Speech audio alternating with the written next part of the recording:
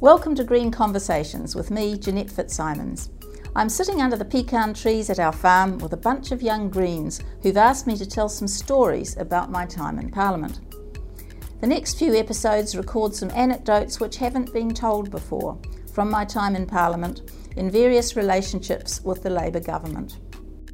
This one looks at the budget process and the political deals that go into it. Now we move to the 1999 to 2002 term, where we're not in opposition to a national government, we're in cooperation and a confidence and supply agreement with a Labour government.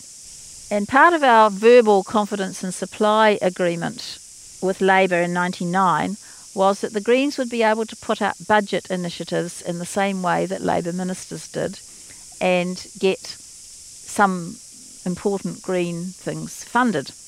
This was a constitutional first.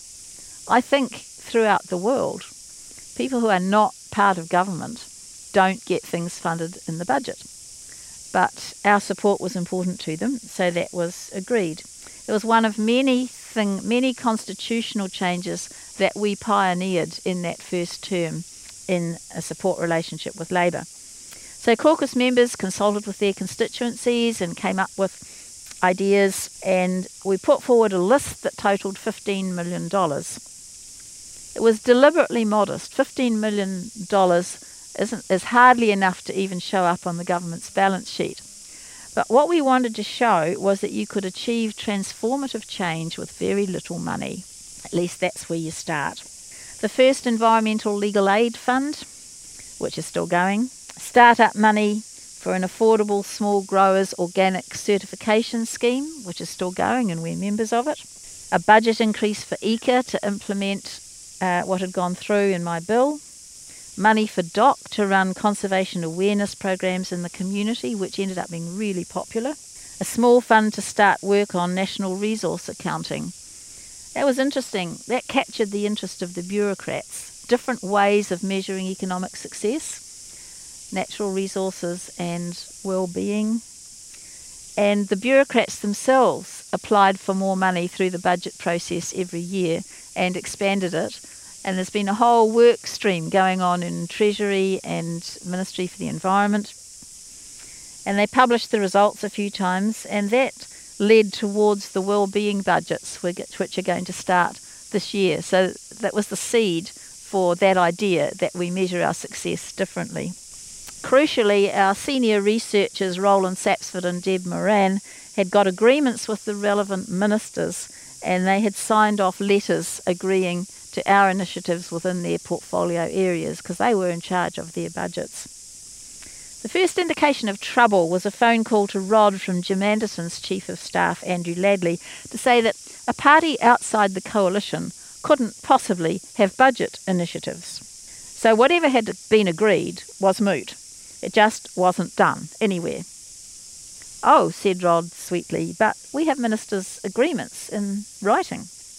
We got our list in on time before Christmas, and then in the new year, nothing. We heard nothing back. We couldn't get a meeting with Michael Cullen, the Minister of Finance. Nobody could find out what was happening to our budget bids. Finally, in April, remember the budget's in May, in April we got a meeting with Michael Cullen and Rod and myself and Roland. As we walked in, Michael looked serious. Jeanette, I'm sorry, but the budget has already gone to print. Thousands of copies have been printed. We can't reprint it all at this stage. It's just not possible.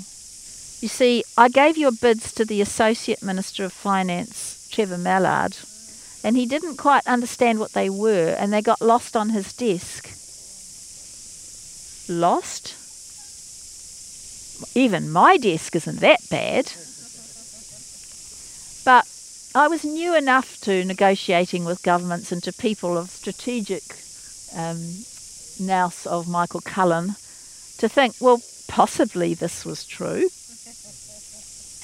So I looked at Michael and I said with obvious bewilderment, but we've agreed to vote for your budget and you're saying that there's going to be nothing in it for the Green constituency? He looked at me for quite a while and was a twinkle in his eye and a twitch at the corner of his mouth. "Well, Jeanette," he said, "we might be able to find a little bit of wiggle room.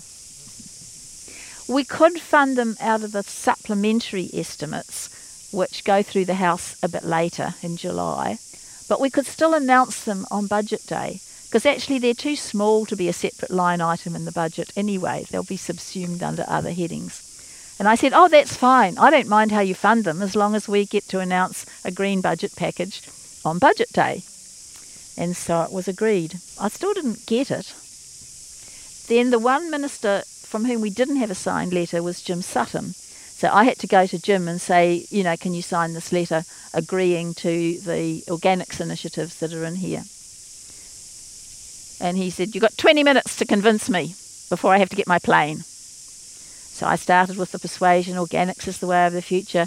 "Look," he says, "I don't see any reason why I should support something for a party that's threatened to bring the government down." I said, "What? We've never done anything like that. What are you talking about? Of course we're going to vote for the budget. We're simply asking you to honour the good faith agreement that we had with you when we agreed to support you." He looked at me for quite a while and then he said, "All right, give it here, I'll sign it." And he went to catch his plane. I still didn't twig what was going on until we were leaked the story that Jim Anderton in Cabinet had thumped the table and said, "It's not possible for the Greens to have budget initiatives. They're not part of government, they're not ministers, this is unconstitutional, I will not agree to it."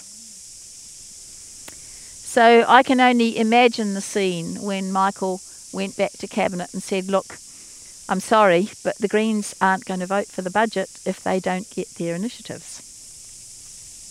He knew that was wrong, but I'd said just enough for him to pretend that I had threatened him. So it was, and on budget day, there's a whole ritual on budget day. The minister comes in, he's got a new tie in the party's colours every time he walks into the House, and everybody's there. It's a great sort of performance thing. And first of all, he goes round the front desks and he presents the Labour's budget, all done up in a red folder, to each party leader as he goes round. So as he handed Rod and me the budget, we handed him a green folder wrapped in flax and said, "And Michael, here are the green budget initiatives that you're going to announce in a few minutes." It had already been given to the press gallery under embargo. And was that a wink I imagined when I presented it to Michael? Anyway, that set a precedent for all future budgets, if we were giving confidence in supply, but not if we were opposing, to get budget initiatives. So that was another way in which we pioneered a whole new constitutional arrangement. My thanks to Hans Buter, who recorded this podcast, and to Finn Kennedy, who edited it.